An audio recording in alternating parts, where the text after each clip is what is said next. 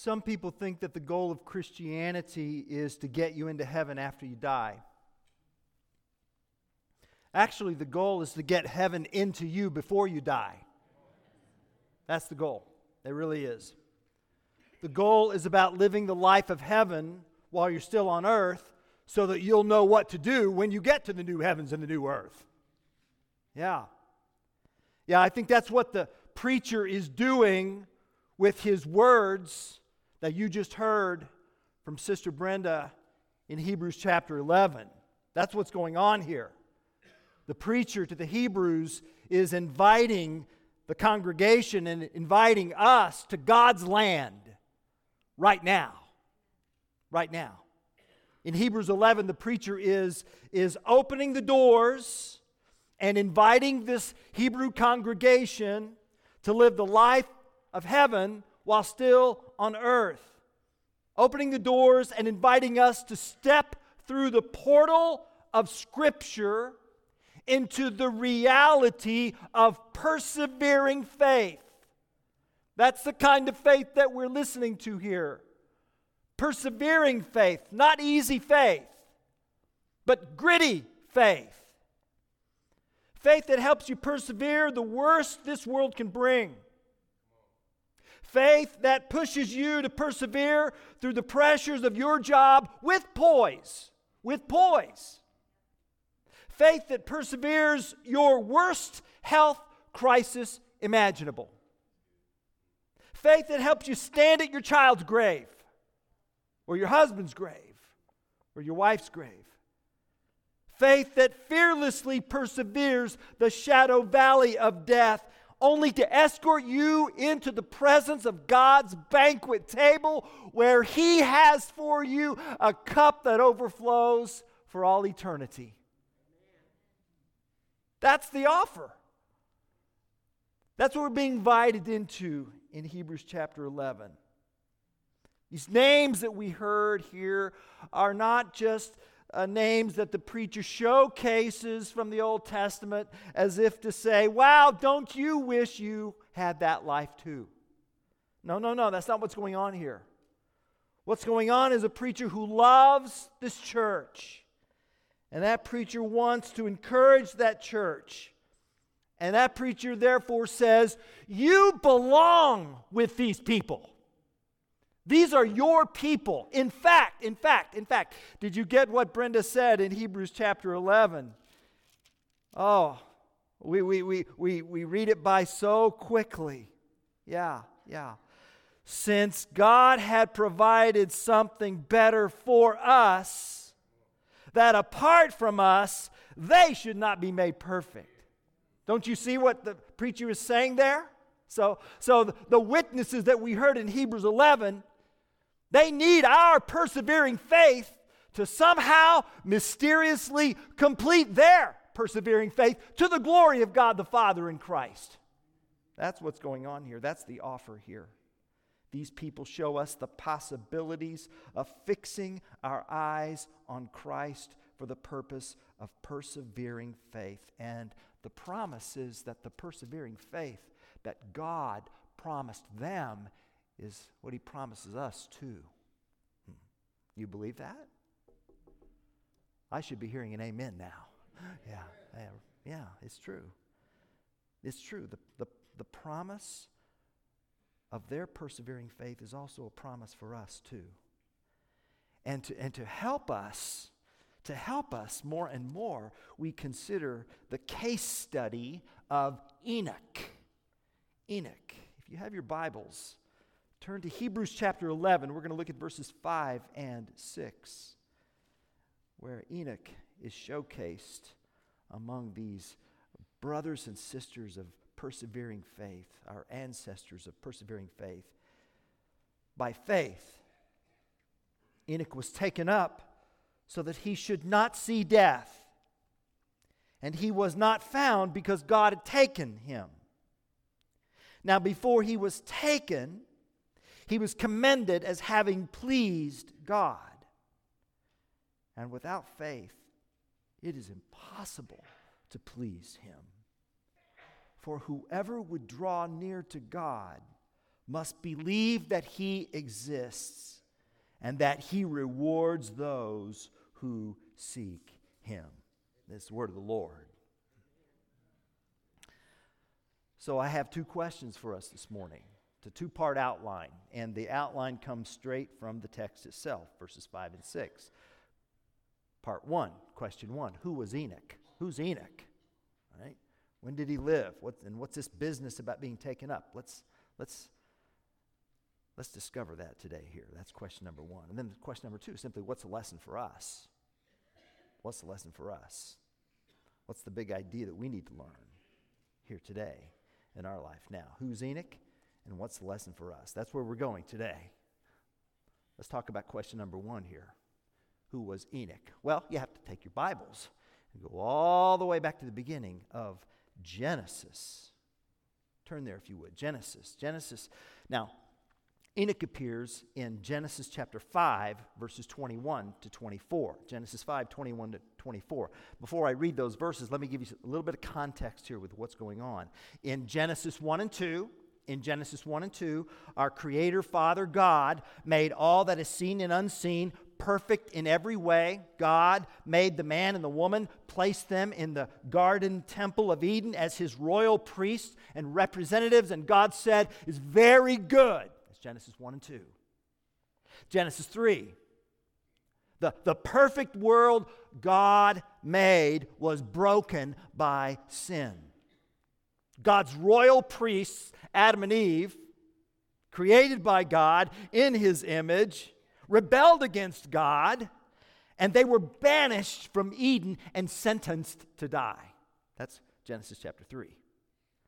Genesis chapter 4 is the tragedy of their two sons, Adam and Eve's sons, Cain and Abel. The tragedy of Cain and Abel. Adam and Eve lost both of their sons when you think about it. In death, Abel, who was murdered by his brother, Abel's blood cried out to God from the ground for justice. And Cain, the murderer, became a fugitive and a wanderer. That's what Genesis says. So, since they lost both sons, didn't they? Yeah. Incidentally, when you look at Genesis chapter 4, you'll note that Cain had a firstborn son, and his name was Enoch. Okay? His name was Enoch. Maybe you caught that already, all right? That's not the Enoch of Hebrews 11. Need you to know that, okay? The Enoch of Hebrews 11 shows up in chapter 5, which is where we are right now. Chapter 5 is an obituary column. That's chapter 5. That's what it is. And we see names of patriarchs, and there's a very, very interesting formula. Actually, the chapter is a confirmation of God's promise of the day that you eat from the tree of the knowledge of good and evil, you will die. And so God's promise is being confirmed here in chapter 5. And there's this formula that's going on that describes the life and the death of each of these patriarchs, and it's framed in a way to highlight Enoch. It's framed in a way to highlight Enoch. Stay with me now. And the formula sounds like this. So-and-so lived so many years and then fathered a son. Like, look at verse 3. When Adam had lived 130 years, he fathered a son in his own likeness after his image and named him Seth. Seth, okay? That's after Cain and Abel. This is chapter 5. This is Seth, all right? So-and-so lived and so many years, fathered a son. Then so-and-so had other children. See that? And thus all the days of so-and-so were X many years. Okay? And that's the formula that you see. A name after name after name after name. And you know, and I get what I'm about to say too, because I'm curious like you. But we're often more curious in trying to figure out how it was these people were able to live that long. Okay? All right? And for right now, I just need you to let these verses stand. Just let them stand. Okay? Just let them stand. What we must not overlook, which is what the author, Moses, does not want us to overlook is the most repeated phrase in chapter 5. Do you see it? Are you looking at it? What's the most repeated phrase in chapter 5?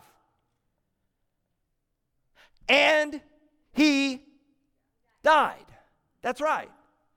That's right. That's really what the author wants us to get. So-and-so lived so many years, father to son, had other sons and daughters, and all his days were blah, blah, blah. And he died. That's verse 5. That's verse 8. That's verse 11. That's verse 14. That's verse 17. And then we come to Enoch. Enoch. And there's something different. Look, verse 21. When Enoch had lived 65 years, so far so good, he fathered Methuselah, so far so good.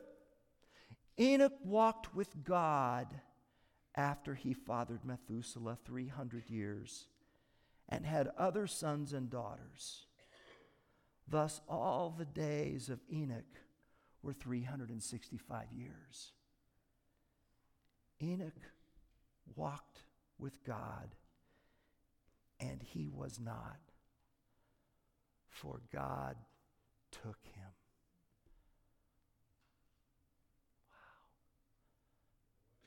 What's missing? There's no and he died.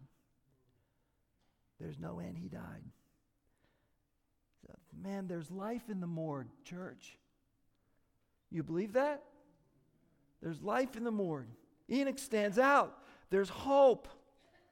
God hasn't given up. Someone different was born here. Someone found life amid the curse of death.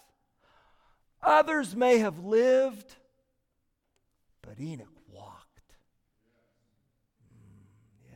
He walked with God. Walked with God. Circle that word walk. That walk also shows up in Genesis, back in Genesis chapter 3, verse 8. Remember? Genesis 3:8 says, the Lord God was walking in the garden in the cool of the day. That's evening. So our pre-fall relationship with God was one where we, that is the man and the woman, ruled as royal priests over creation as God's representatives. And each evening, can you just put yourself there for a minute in Eden?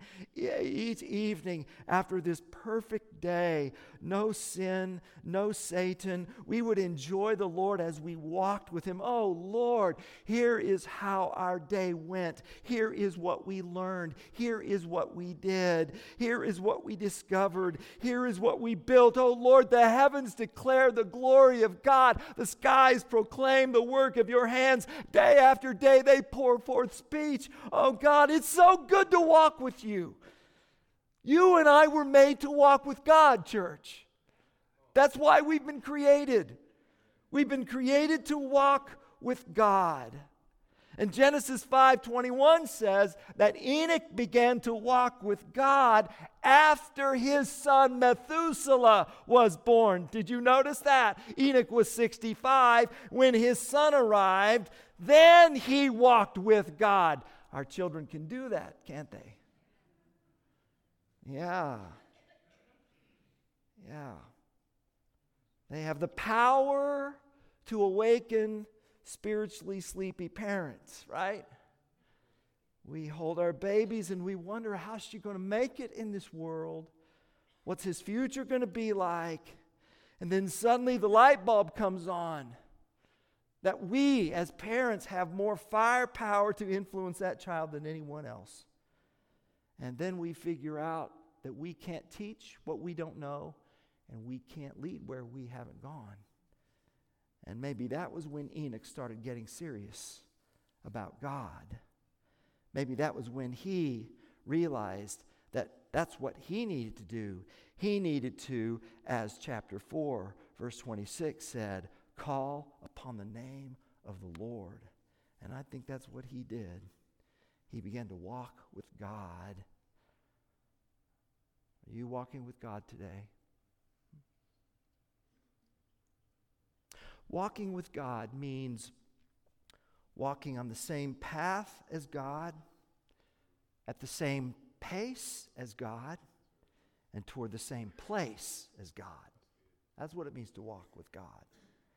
Same path, same pace, same place. Same path, same path. When you're walking with Him, you're walking with Him, not the other way around. So it means that God decides the directions, not you. Some of us wish God would walk with us. Lord, this is where I want to go, and I kind of need your assistance. God says, I've got a better path. Okay. Enoch had to learn what God's path was. And he had to discover God's good, pleasing, and perfect will. He had to track where God was going. To walk with God is to bring His viewpoint to bear on the steps that you take in your life. That's what it means. It means that God is the primary person in all of your decision making. It means He drives your thought processes. He doesn't just get scheduled on your calendar. He influences the entirety of your calendar. Walking with God means aligning your heart and soul and mind under His rule as you cultivate an intimate relationship with Him. So Enoch did not merely walk before God as if God sat and observed from the stands. No. He was walking with God, which meant God was walking too. And so when God moves, Enoch moved. And when God stopped, Enoch stopped. See? Because God's in charge. That's what it means.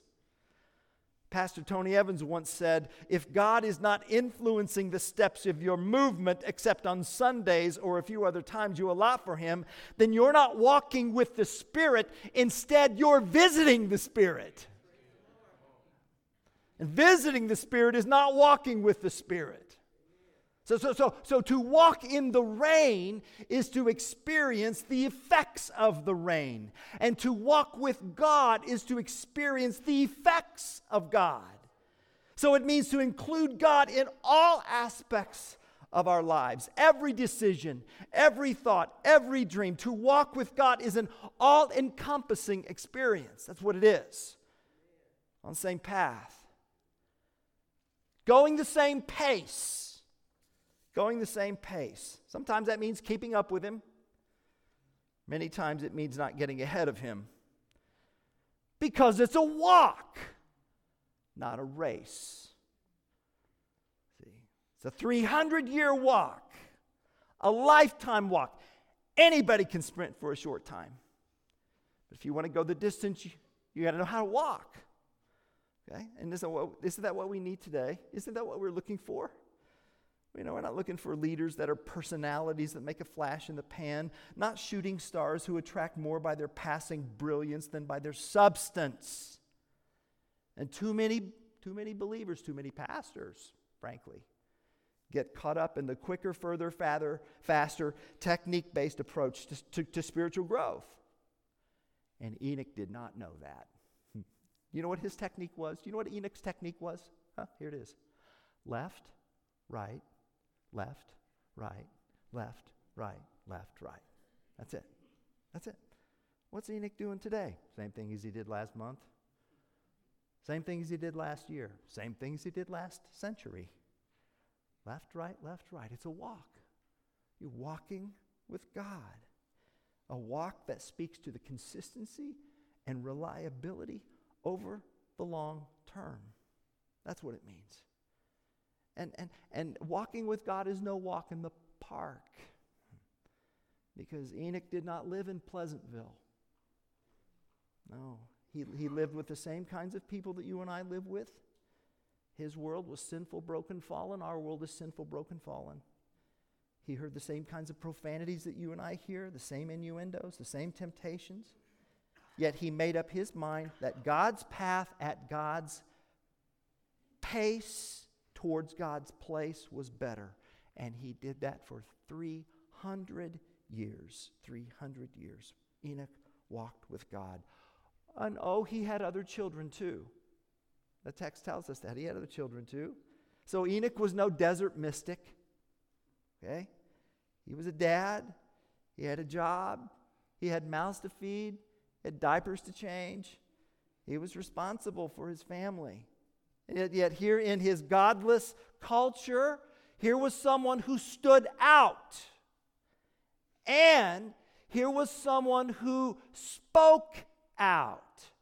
Spoke out. Now in the New Testament, book of Jude quotes Enoch. Jude verses 14 and 15. It was also about these that Enoch, the seventh from Adam, prophesied, saying, Behold, the Lord comes with 10,000s of his holy ones to execute judgment on all and to convict all the ungodly of their deeds of ungodliness that they have committed in such an ungodly way, and of all the harsh things that ungodly sinners have spoken against him. That's Enoch the prophet. So Enoch prophesied about the second coming of Christ before his first coming. And again, let's focus on just the words of his prophecy. 4 times the word ungodly shows up. Meaning at the coming of the Lord, there's going to come a time when all that is ungodly will become undone. It's not going to hold together. So the Lord's coming, the Lord's arrival will be the undoing of ungodliness and the establishment of justice. That's what's going to happen. And beloved, we should long for that day. We should want that day. And until then, we should lament injustice on earth, wherever it is found. Wherever it is found. Whether Russia upon Ukraine or in Memphis, we need to. We must lament. We should be lamenting the killing of Tyre Nichols. We should be lamenting the public officials who abuse their authority to harm rather than protect the people they're supposed to serve. Tyre Nichols was a human being made in the image of God, and to take his life not only robs his family of their loved one, but it's an assault on the Creator. And that this violence was carried out by those entrusted with maintaining justice just perverts the situation even more. Oh, Lord Jesus, come. Come. And he will. Because prior to Hebrews 11, did we not read, yet in a little while, the coming one will come and will not delay. He won't delay. So God, we lament, and God, we pray, give us patience and give us perseverance to walk as Enoch walked until you come. Yeah, for 300 years, Enoch walked patiently. How do you do that? How do we do that? And this is where we get to question number 2. This is where it gets personal for us. He did it by faith. By faith. By faith, Enoch walked with God. By faith. And the scripture says, and God commended him. That is, God testified on Enoch's behalf, as if to say, Enoch did it. It can be done. I saw it, God says. I saw it. If you want to walk with God as Enoch walked with God, you have to have faith in God. You have to have faith with God. To walk with God like Enoch, same path, same pace, same place, you've got to have faith. It is non-negotiable. It's a non-negotiable. Verse 1, the assurance or substance of things hoped for, the conviction of things not seen. So there is an objective dimension to faith. Faith rests on something real, ultimately real, that gives me a subjective sense of conviction and certainty and confidence. And that's how the people of old received their commendation. See, so faith doesn't depend on what you are like. Faith depends on what God is like. And so without faith, it is impossible to please God. I mean, the Lord is just absolutely clear about this. The text does not say that Enoch thought about God or speculated about God or he didn't read about God or talk about God and thereby gain favor with God. No, Enoch believed, and that's what pleased God. For whoever would draw near to God, draw me close to you. Did we not just sing that? Whoever would draw near to God. Recall Hebrews chapter 10, verse 22. Since we have a great high priest over the house of God, let us draw near with full assurance of faith. So who would ever draw near to God must meet two conditions. Do you see that in the text? Do you see that in verse 6? Look. You must believe that He exists. That is that you must believe that God is ultimately real. And that the fact of His ultimate reality impacts the way I live my life. See? We're not talking about being practical atheists. Where, or we might just live like, we might just say with our mouths that God is real, but we just kind of live like He doesn't. No, that God is ultimately real, and that His world is more real than the world that we can experience in the here and now. And that because this is true, you can enter God's presence by faith in Jesus Christ, our great high priest, because He is the one who makes it possible for us to be with Him wherever we are. Wherever we are. So you're in the waiting room of your doctor's office and you're bracing for difficult news. Now is a time to draw near to God by faith in the Holy of Holy Places. Lord, I need your help right now.